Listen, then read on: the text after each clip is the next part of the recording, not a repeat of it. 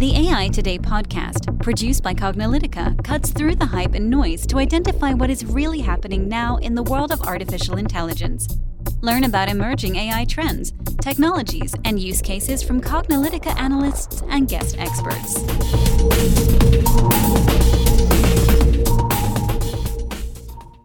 Hello and welcome to the AI Today podcast. I'm your host, Kathleen Walsh. And I'm your host, Ronald Schmilzer. So with 2018 coming to a close, this is a good opportunity for us to look back at the year and reflect on some of 2018's biggest AI news, trends, and use cases. And for us to think about, of course, in future podcasts, maybe the year ahead. Yeah, so without further ado, let's get started reflecting on the year that was. So first, there was just a crazy amount of VC investment. So the environment in general was really crazy. And as much as investors were interested in AI in years past, it seemed like in 2018, venture capital just went absolutely bonkers for AI. And we've talked about this before, funding many companies at increasingly eye-watering levels. So the US and Chinese companies in particular received a lot of funding, billions and billions of dollars in funding. So some of these companies include Dataminr, Cylance, Pony.ai, and they're now, the so-called venture unicorns with valuations over $1 billion each. So in our podcast number 57 is VC funding for AI overheated. We discussed these huge rounds of funding by various AI companies in both the US and China. So in contrast to previous technology waves, where Silicon Valley was really just, the undisputed champion of this startup funding, for these AI-focused companies, we found that no one location can be claimed as, the new hub and nexus for startup creation. So these companies, though, are, as much as these US companies are making waves, we found that Chinese companies actually are being overtaken with the investment. So there's a lot of Chinese companies that have just got ludicrous amounts of investment money. Some of these include SenseTime, Yitu, ByteDance, and they're just raising billions of dollars each. And what we've seen is it's mostly from government funding. So it's clear that investors and governments alike see this as a really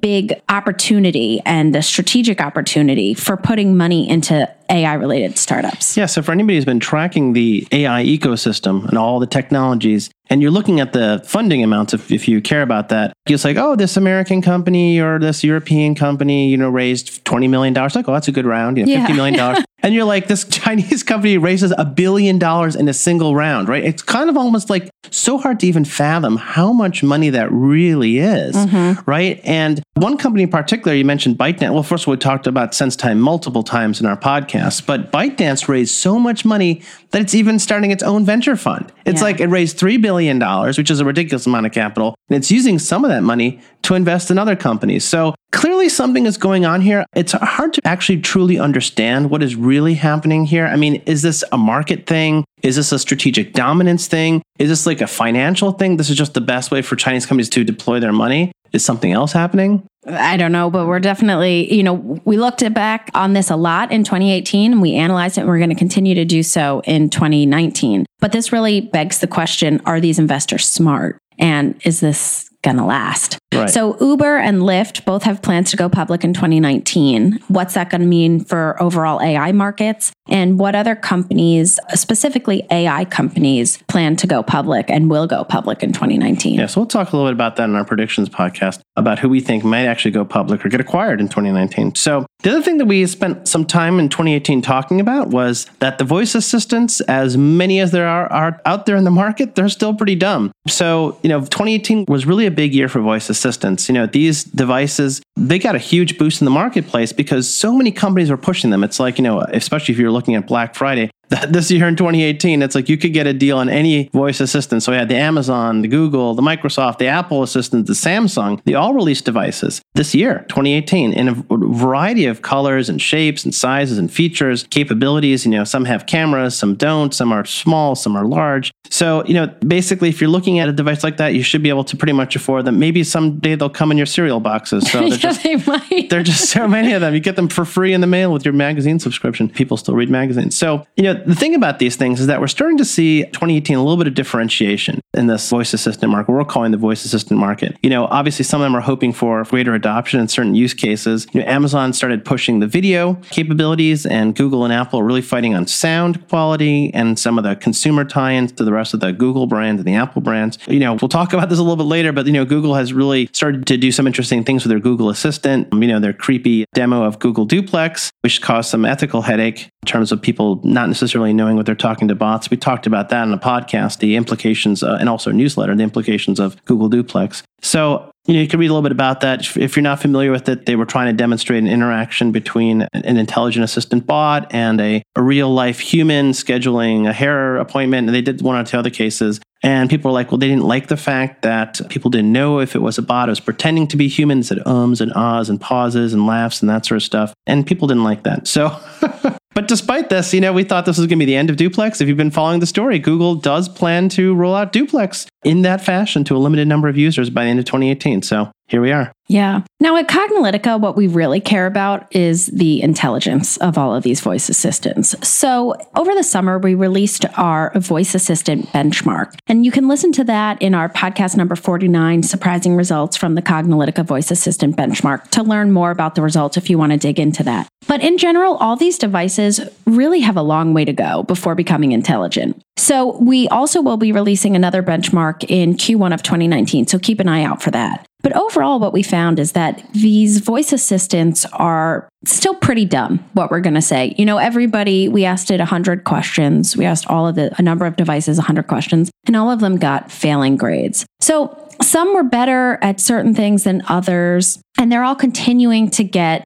smarter every day with different capabilities, and different use cases and answers that they're able to provide. But overall, they still have a long way to go from being just generally intelligent and really useful. Now, I think, you might think, why are we bothering with this intelligence test? People ask all the time, why are you sitting here? If you go to the Cognilytica site, you can see the link to the benchmark, and we do videotape them. So you'll see some of our erstwhile summer interns clicking on, having a computer-generated voice. It was an Amazon Polyvoice asking these voice assistants all these seemingly dumb questions like, what is blue plus red and what is 10 plus 10 and, how much do a pound of peas weigh? And you're thinking, okay, well, this is kind of silly. First of all, if you think they're smart speakers, then this is definitely a silly test, because what does this have to do with being a smart speaker? Which is ironic because it's got the word smart in it, which is, of course, is the one use case that's not intelligent, right? So it's like, if you want them to be intelligent, you call them voice assistants. But if you don't want them to be intelligent, you call them smart speakers, which doesn't make any sense to us all. We hate that term, smart speaker. It's a dumb term. So we hope that term goes away. But if you ask Google, Amazon, Microsoft, Apple, well, they don't really talk much, and Samsung, what they want their devices to be, they'll tell you they want them to be more than just smart speakers, that they want them to be truly helpful assistants at home and at work. Well, then it makes them, you need to test their intelligence. And of course, when we say they're not very smart, they look at us sideways. So I would say expect us to be pushing more on this button in 2019, especially if you want them to be more useful. So we've just talked about how voice assistants are dumb, but software bots are dumber. And so when we look back at 2018, this intelligent process automation market, or do we call it cognitive automation market, what's really, really going on here? So 2018 seemed to be the year that investors, they were really brought into this whole RPA, robotic process automation market. Somehow, though, RPA and AI continue to get confused. So we've talked about this many times about how automation is not intelligence. And we continue to talk to hundreds of enterprises about their AI plans and, where they really see RPA fitting into that. Without a single exception, we found that the firms that we talk to, which have been numerous, they view RPA not as an AI technology, but rather as a stopgap to get them from this human-intensive system to automated systems. And that they themselves do not see RPA as AI, but really just as a transitional technology. So the first generation of RPA, which is just taking repetitive tasks out of the hands of humans and then encoding that into software automation activities that are repetitive. The next generation is cognitive automation. And that seems to be, making progress, but that's making the processes themselves more intelligent. And that's going to have the ability to change and move. Right. So the idea is that it's not just about making repetitive tasks able to handle things like documents. That's, I would say, pretty trivial. Anybody who wants to use OCR technology or natural language processing technology you can get that off the shelf. So if you have a dumb bot that's just repeating the same thing over and over and over again, saying, oh, well, now it can basically read a document or like read the screen. I'm like, okay, yeah, that's nice, but it's still just doing the same thing over and over and over again. And I think what really gets us, I would say, mad, especially me, it gets me very mad, is that, first of all, we just talked about this in the very first point here, and that they're raising so much money, right? And we're thinking, okay, well, how can a company like, well, I won't name the company name. So how can one company raise like $550 million in 2018? Another company raised, I think, like $300 million in 2018. And there's another company that's public. Like, what is going on here? Do we really have all of a sudden people realize, oh, we have this big automation crisis and now we need, these dumb bots? We don't like it because people are retroactively going back to research reports that they wrote in 2011 and rewriting them to be about AI when they never were about AI to begin with, right? No matter, if you go out and you see a report saying, we coined this market in 2011, 6 years ago, we named the RPA market. Oh, by the way, it's about AI. It's like, well, if you read your report, you don't use the word AI a single time in that report. So how is it that all of a sudden now it's about AI? Well, the answer is it's never been about AI. It never will be about AI. The whole idea of this is that really RPA is about helping with an automation task, and it's incredibly useful for those repetitive tasks where you have a human doing the same clicky all the time. Clicky for a human, expensive. Clicky for a machine, not so expensive. But we don't care about that. We are focused on AI and machine learning. So what we hope is that in 2019 is the year that RPA, if we didn't define it for you, is robotic process automation. We hope it actually goes out of fashion as being considered as an AI technology. We don't mean that it goes out of fashion being useful or valuable, but just we hope that the terms RPA and AI are not used together in a sentence, right? That doesn't mean it's not useful, but rather that it's not part of the cognitive technology family. So we need to evolve to the next step in our intelligence journey, or operational intelligence, you want to use that term. And that really requires moving up levels of the cognitive automation hierarchy, heading towards something we call autonomous business process. We have a whole podcast about that. We've written multiple times about that. But if you are listening to this podcast and you put RPA and AI together in a sentence and you don't use it in an ironic way, then we're going to tell you that you're wrong. You should stop doing it. It's 2019. It's time to stop doing that. So I think it's time to put this to rest, that automated software bots are dumb. And that's okay if that's what you're looking for. Not everything needs to be artificial intelligence. And we've talked about that.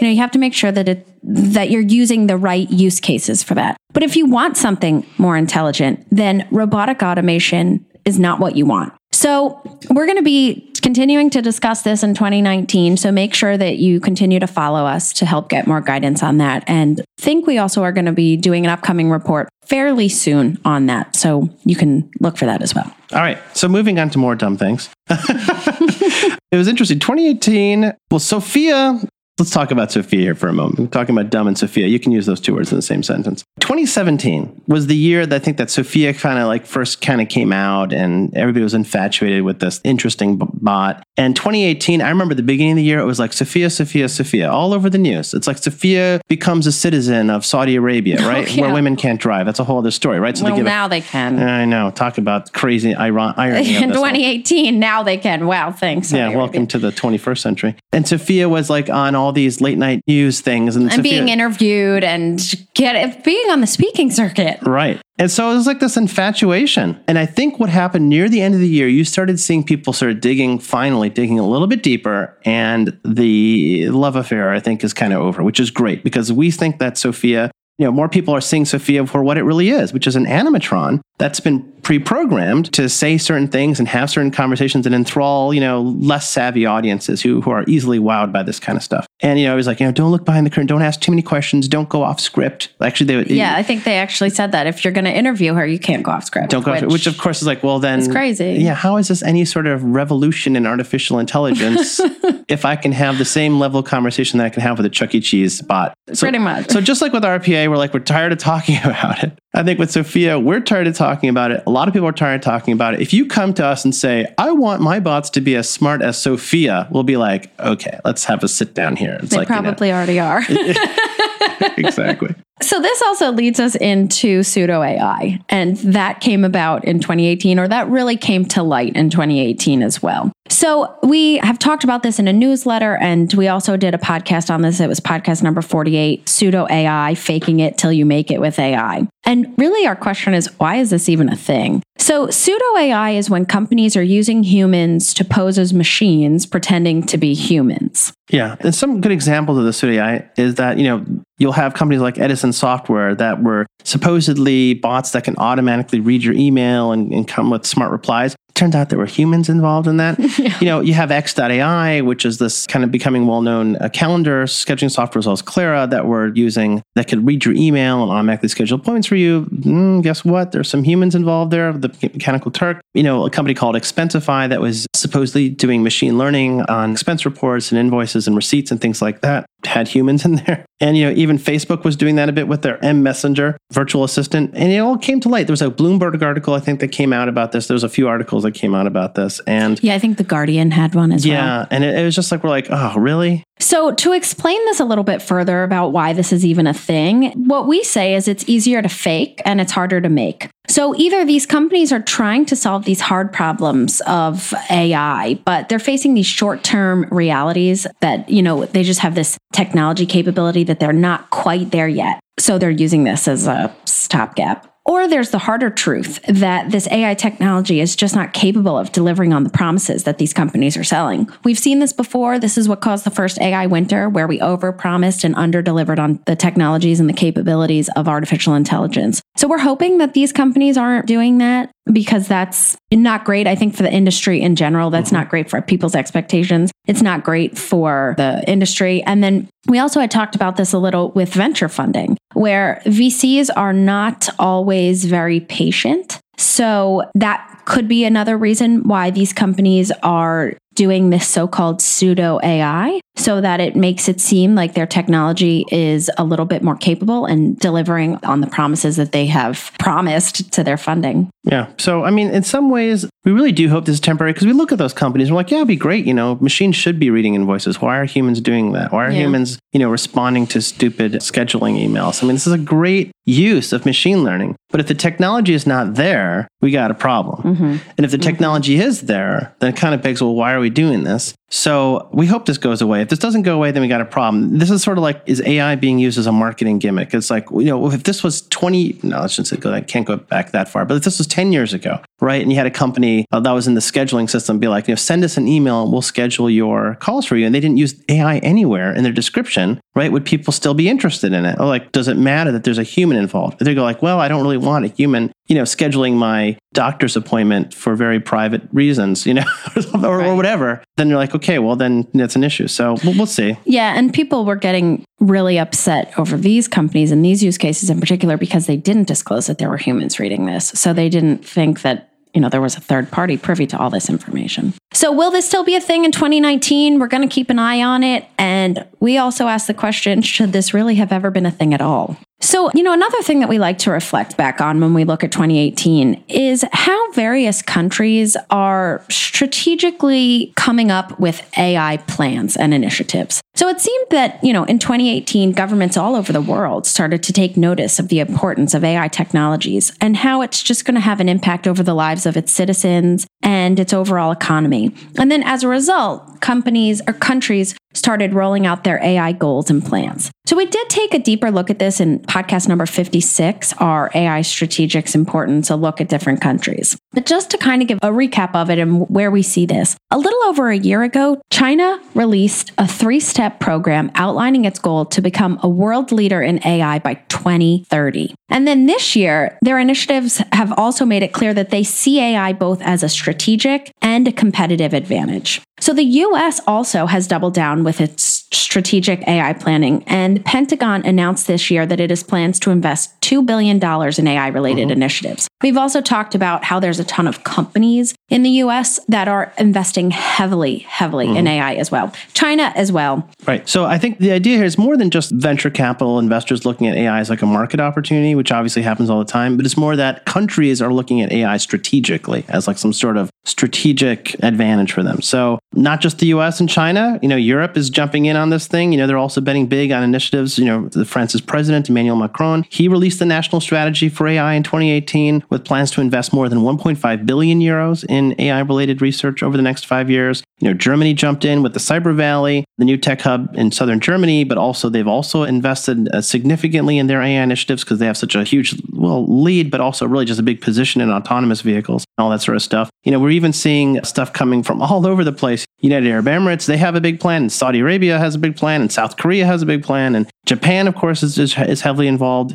All these countries have announced major AI initiatives in 2018. Right. So overall, 2018 was the year of the country-level AI strategy. And we'll definitely be keeping an eye on this as we move into 2019 to see which countries are living up to their promises and then how each country is progressing towards their AI goals. Mm-hmm. So, we believe AI can be strategic. Just like computing, just like the internet, just like mobile. These are all strategic things. Of course, some countries really have more resources than others and have more technology capabilities. So we'll have to see how that happens. So speaking of platforms, from a country level, we can go now to a technology level. The other big thing for 2018 is that if you've been following the cloud vendor space and AI, they've all dramatically increased the AI and machine learning portions of their cloud platforms. So all the major, every vendor has a major show. Microsoft has their Build and their big cloud conference, and Google has I/O 2018, and IBM has Think, and Amazon has AWS reInvent. And if you could literally spend all year just tracking those big vendors and their conferences, but they all had big announcements. Just in summary, just some of the more interesting things that came out of these events. We were recently kind of working back in time. Actually, Amazon had dozens of AI announcements at their AWS reInvent. Some of the more interesting ones is they announced a little toy car called Deep Racer, which was a way to help people learn how to do reinforcement learning, and they have like a deep racing league. But of course, to their core cloud platform, there's like new instances for machine learning. They added a whole bunch of stuff to their Recognize and to their SageMaker, which is their whole machine learning platform. And to make use of all that stuff, they announced a free machine learning training academy. I don't know what the exact term they used for it, but you can actually sign up and get free courseware on how to do machine learning, how to do AI. It's pretty impressive. Of course, the exercises and the classes use AWS technology, and that's not free, but you can learn how to do it. They even announced something called Textract, which was their entry into OCR. So you can go on and get OCR++, as they call it, and a whole range of machine learning models. They have healthcare model, they have a model for forecasting, they have a model for recommendations and personalization, all that good stuff. So anyway, that's Amazon. Microsoft announced also a lot of updates to the Azure Machine Learning Cloud. They have a whole bunch of stuff on AutoML, which is their ability to automatically find the best algorithm for you, tune the algorithm, do all that stuff just by looking at your data, which is kind of cool. And of course, a whole lot of stuff focused on the developer experience, expanding that around for machine learning and AI. Google also made a ton of announcements for I/O 2018. This year for Google for I/O 2018 was really weird because this is when they did the Google Duplex demo, so they got a little attention there. But they did a bunch of other stuff. They have this new thing, they're making Gmail smarter with something called Smart Composer that can automatically finish your sandwiches. If you're familiar with Frozen. And also this thing called MLKit. So if you want to build machine learning for your phone, for your Android, of course, but also iOS. So you can build cool machine learning features there. And of course, something called Google Lens. They have this little machine learning thing. And of course, IBM, they've got a cloud platform too with Watson. They announced a whole bunch of stuff. They did a whole bunch of things around this thing called Data Science Experience. And we were on a really deep briefing with them about that. And a whole bunch of stuff around their service centricity. So all these platforms became much bigger in 2018. Yeah. And as Ron said, all of the major companies that made announcements. But it's interesting to see the difference between these platforms because it's clearly in their audiences. So Amazon is focused on the customer, primarily on everything that Amazon does, which is a lot. And Microsoft is still primarily focused on the developer, even if they say they're not, and kind of the data scientist. And then Google is focused on expanding their own offerings like Gmail and search and mobile, which also clearly caters to developers. And then IBM is really about building out their own services. So much of the changes, but things are still the same. Yeah, right. So much changes and everything still stays the same. So we're going to talk a little about this in our 2019 predictions podcast. So you should definitely listen to this about where things are heading with AutoML and pre-trained models. But I think that's where we see these platforms really starting to build in their differentiation. You can be like, yes, they all have the same algorithms because it's all the same math. Everybody, it's the same math. No two companies are going to implement deep learning differently because there's one way to do it if you're going to use back propagation, right? So what's the difference between an Amazon and a Microsoft and a Google and IBM? Well, it's all the models that you'll get to start with, all the data that you do not need to bring and train yourself. That's where they're going to build in all their differences. So we're going to take a close look at that. So another thing that we saw when we reflect back at 2018 is that some pretty notable robotics companies went bust. So bye-bye Rethink Robotics and bye-bye Mayfield and bye-bye Jibbo. So we had written about this a little as well. But to recap it, Rethink Robotics was forced to shutter its doors in 2018 because they were unable to raise the necessary capital that they needed to stay afloat. And Maythink Robotics and Jibbo also shuttered their doors in 2018 because they were unable to find customer demand materialize for their offerings. So it's interesting to note this because, we talked about how AI and VC funding are going gangbusters. But within the robotics space, we've had so many notable companies, go bust. So why? So on one hand, in 2018, money just seemed to be flowing for these AI startups. Then on the other hand, money wasn't so readily available for the robotics companies. So we'll have to see where the wind blows in 2019 for venture funding of AI-related companies. And we'll definitely be keeping an eye on that. But it was notable that in 2018, we saw so many, we'll say, respected and notable robotics companies close their doors. Yeah, for those of you that are not familiar with Rethink Robotics, they actually invented the whole cobot concept, which is the idea of machines and humans working in very close proximity. And the idea that you're not going to have these big industrial bots, but you'll have these like little helper bots that are meant to help humans, right? They're the augmented intelligence version of the industrial bots, right? And the person who was behind all that, very well-known AI researcher, Rodney Brooks, he was the founder of Rethink, just like he was the founder of IS Robotics. He was able to raise for himself and his firm the capital necessary, despite the fact that the cobot space is still going strong. If you look at you'll see there's a company called Universal Robotics that's doing great, and a few other companies, KUKA Robotics is out there, and a bunch of others. And so it kind of makes you wonder a little bit. We'll have to keep track of the robotics space. I'm not saying not worried about the robotics space, but whatever the dynamics are, it's like you could be a crazy Chinese facial recognition company and raise $1.2 billion. You could be an American robotics company that's doing interesting, innovative things with cobots and not manage to raise $20 million. It's like very interesting and puzzling. A unique space, yeah. So let's get into the real world use of AI. 2018 was also the year that we just saw use cases everywhere for AI and machine learning and cognitive technologies just across the whole board. A widespread traction in enterprises across a wide range of industries and use cases. And if you take a look at any of the infographics that we've done on Cognilytica, any of the writing that we've done for TechTarget, any of the stuff that we've done in any of these places, you'll see that AI is being applied pretty much in every industry, from retail and pharmaceutical and restaurants and logistics and healthcare and oil and gas and in mining. And it's like, listen to all the podcasts we've done here too, like all these Boeing, and ING, and they're all real. They're not like, well, we think we're trying something. We have a couple of crazy interns. No, it's not how it is. They're like doing them for real use cases, right? Yeah. So in 2018, this was the year that chatbots became pervasive in customer service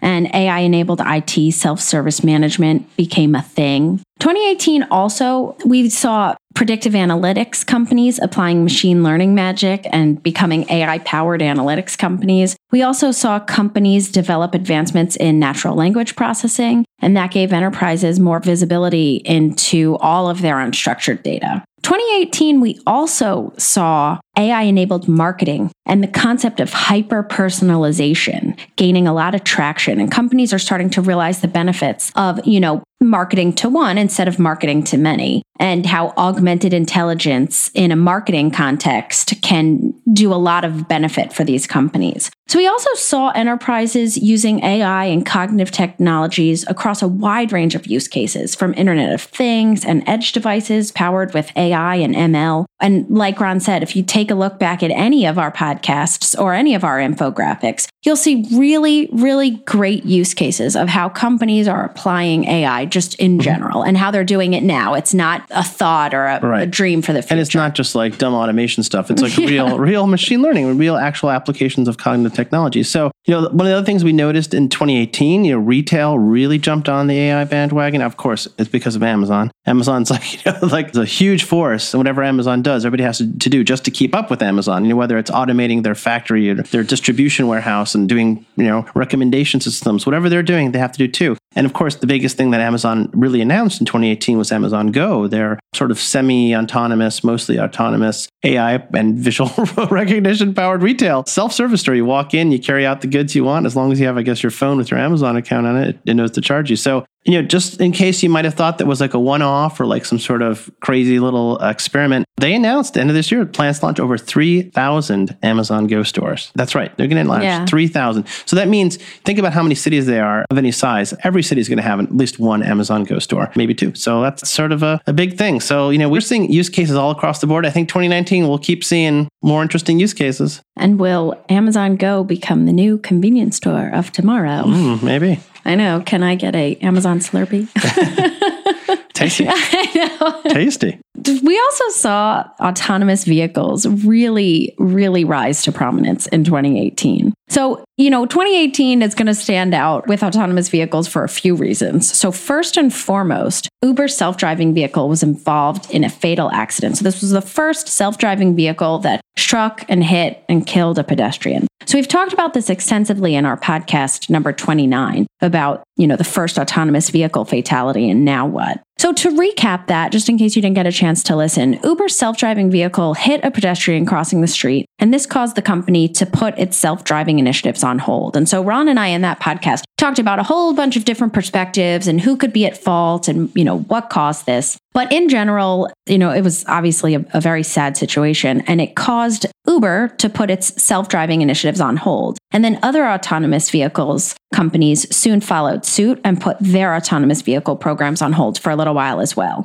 By the end of the year, Uber was back on the roads with their self-driving vehicles, but in manual mode. So I'm not really sure how autonomous that was. Yes, baby steps are warranted in this situation, but then that's not really autonomous anymore. And then actually, Uber a few weeks ago admitted some of the blame for the crash because of a lack of oversight. Right. So they kind of knew that was happening. So it wasn't just Uber. Tesla had some big crashes in 2018 as well. They had an incident where a driver was killed while the car was in autopilot mode. I think smashed into a median between the barrier between the two. And was the driver paying attention? And of course, it doesn't matter. It was in autopilot mode. So there was a whole lot of conversation about whether the autopilot in Tesla is really ready for prime time. But the interesting thing about 2018 is that by the end of the year, it's like we had that, we talked about it, but they were kind of like back in business, right? So by the end of 2018, we had the first commercial self-driving cabs. You can actually now hail a cab. I think this is only in a very small part of Phoenix, I think is where they're testing it out right now. But you have to be in there, and there's a lot of limitations, and there's still a human there. But this is Google's Waymo unit, announced it's Waymo One, which is the availability of commercial self-driving rides. And clearly, even though it's commercially available, it's still in test mode. But, as Kathleen mentioned earlier, we're starting to get notifications. A ride-sharing company, Lyft, is also rolling out brand new self-driving cars in certain cities like Las Vegas. So I guess we're back in business with the autonomous vehicles. Yeah. So, it's clear that 2018 was really a watershed year in pushing the autonomous vehicle industry forward. So we're definitely keeping our eyes on the road for 2019, and we'll see where this industry progresses. We're very interested in it. And if we go to Las Vegas again, we really hope that we do get an autonomous Lyft ride. Yeah. I think part of the reason why people are paying so much attention to autonomous vehicles is because it combines so much about what people expect autonomous things to do. It's like get in a car and it drives you places. And people are just still enamored with the whole I don't want to drive my own car thing. Oh, yeah.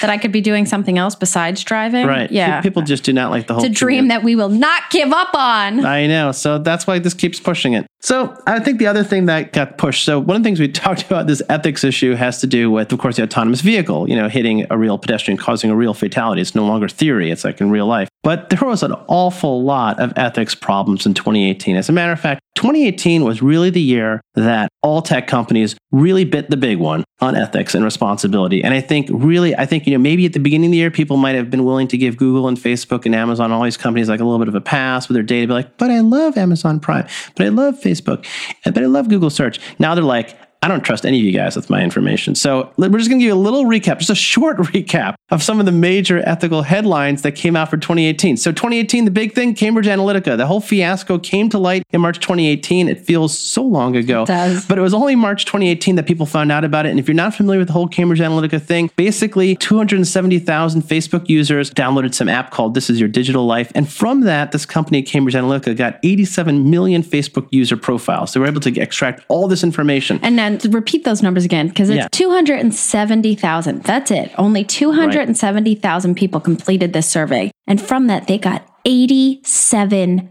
million Facebook users. Right. And it's because basically Facebook just was leaking too much information. Basically, by giving, they gave third-party app developers permission to acquire all sorts of data. You get their users' friends' information, friends of friends' information, all the things that they like. And so, this really resulted in basically a big poop storm for everybody. And the majority of these people whose data they got never gave permission to either Facebook or Cambridge Analytica to get that. So this was a big issue. And of course, just 2 months after this disclosure, Cambridge Analytica Analytica was already out of business, Facebook's reputation took a hit, and then the whole ball started really rolling. Mm-hmm. And Cambridge Analytica really got the brunt of this, but it's Facebook too. Yeah. So, other notable things that happened, Facebook and Google and Twitter all testified in Congress. Facebook was also involved with Myanmar's ethnic cleansing. Palantir deployed snooping in New Orleans. I think that was around predictive policing. Mm-hmm. Facebook and Apple released facial recognition technology. Microsoft announced a partnership with ICE, the Immigration and Customs Enforcement. Google's Project Maven was disclosed. It was their partnership with the DoD. There was a flawed algorithm in the United Kingdom that resulted in the deportation of thousands of students. They were tagged as having invalid student visas when they actually didn't. And then another really notable thing that happened was GDPR, the General Data Protection Regulation, which was really for the EU, but sort of became worldwide law by default. Yeah, I mean, basically, if you're storing any information from any European citizen or in a European data center, you have to comply with all these privacy regulations, which pretty much meant that, look, no one knows where their data is at this point. Pretty much, yeah. So might as well just comply. So the world is complying with GDPR. So this all happened in 2018, but there's more. These are all the things. Amazon disclosed that it's helping police with its facial recognition technology. And sort of in response to that, some activists came out and they tested it. And Amazon's facial recognition wrongly identified 28 lawmakers as criminals. We'll make a decision whether that's true or not, but generally it wasn't. California unveiled their Consumer Privacy Act, which did more for storage and management of data. IBM Watson got into trouble for recommending unsafe and incorrect cancer treatments in its AI-based diagnoses. The Housing and Urban Development Department filed a complaint against Facebook for violations of its Fair Housing Act. And then there was, of course, a huge Facebook security breach, earlier this year with over 50 million users' information being disclosed. Of course, that was topped by Google+, which had another bug, which disclosed also millions of users' private information. By the end of the year, Google+ was done, was cooked, is gone. And then Google, facing all of this pressure over Project Maven, dropped out of a $10 billion procurement by the Pentagon for the cloud technology. So this was really quite a year. This is all 2018. It's all like, it wasn't just one thing. It was all of these things together. They're all data related. Ethics problems, right? And that's why we're caring about, what does Cambridge Analytica have to do with AI? Well, it has a lot to do with it, because who's going to trust these companies to manage and store their information when they're leaking it to anybody who basically wants it? Or at least that's the perception in the market. Yeah. And I think that this needed to come to a head sooner or later. And it just really started in March-ish timeframe and kind of kept going. And it was a trickle effect. So we're going to be keeping an eye on this into 2019 as well, because as we say, data and AI go hand in hand. So without data, we'll have to see what happens with AI.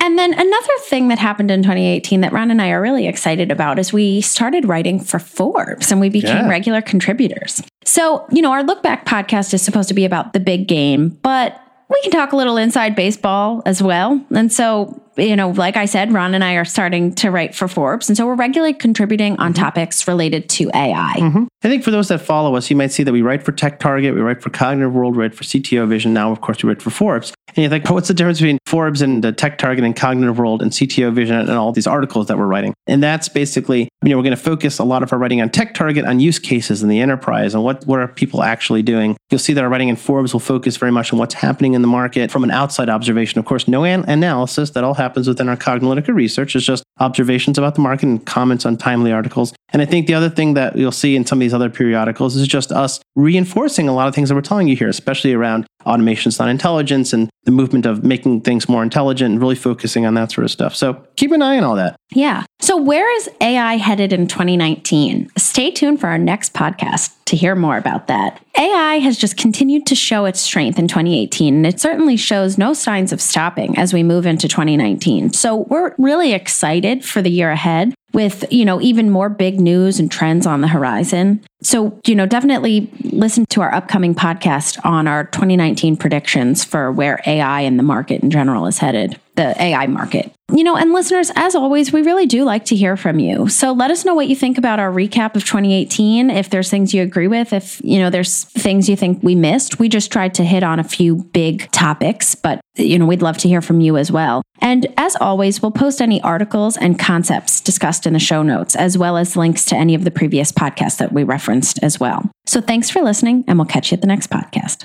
And that's a wrap for today. To download this episode, find additional episodes and transcripts, subscribe to our newsletter, and more, please visit our website at cognilytica.com. Join the discussion in between podcasts on the AI Today Facebook group, and make sure to join the Cognilytica Facebook page for updates on this and future podcasts. Also, subscribe to our podcast in iTunes, Google Play, and elsewhere to get notified of future episodes. Want to support this podcast and get your message out to our listeners? Then become a sponsor. We offer significant benefits for AI Today sponsors, including promotion in the podcast and landing page, and opportunities to be a guest on the AI Today show. For more information on sponsorship, visit the Cognilytica website and click on the podcast link. This sound recording and its contents is copyright 2018 by Cognilytica, all rights reserved. Music by Matsu Gravas. As always, thanks for listening to AI Today, and we'll catch you at the next podcast.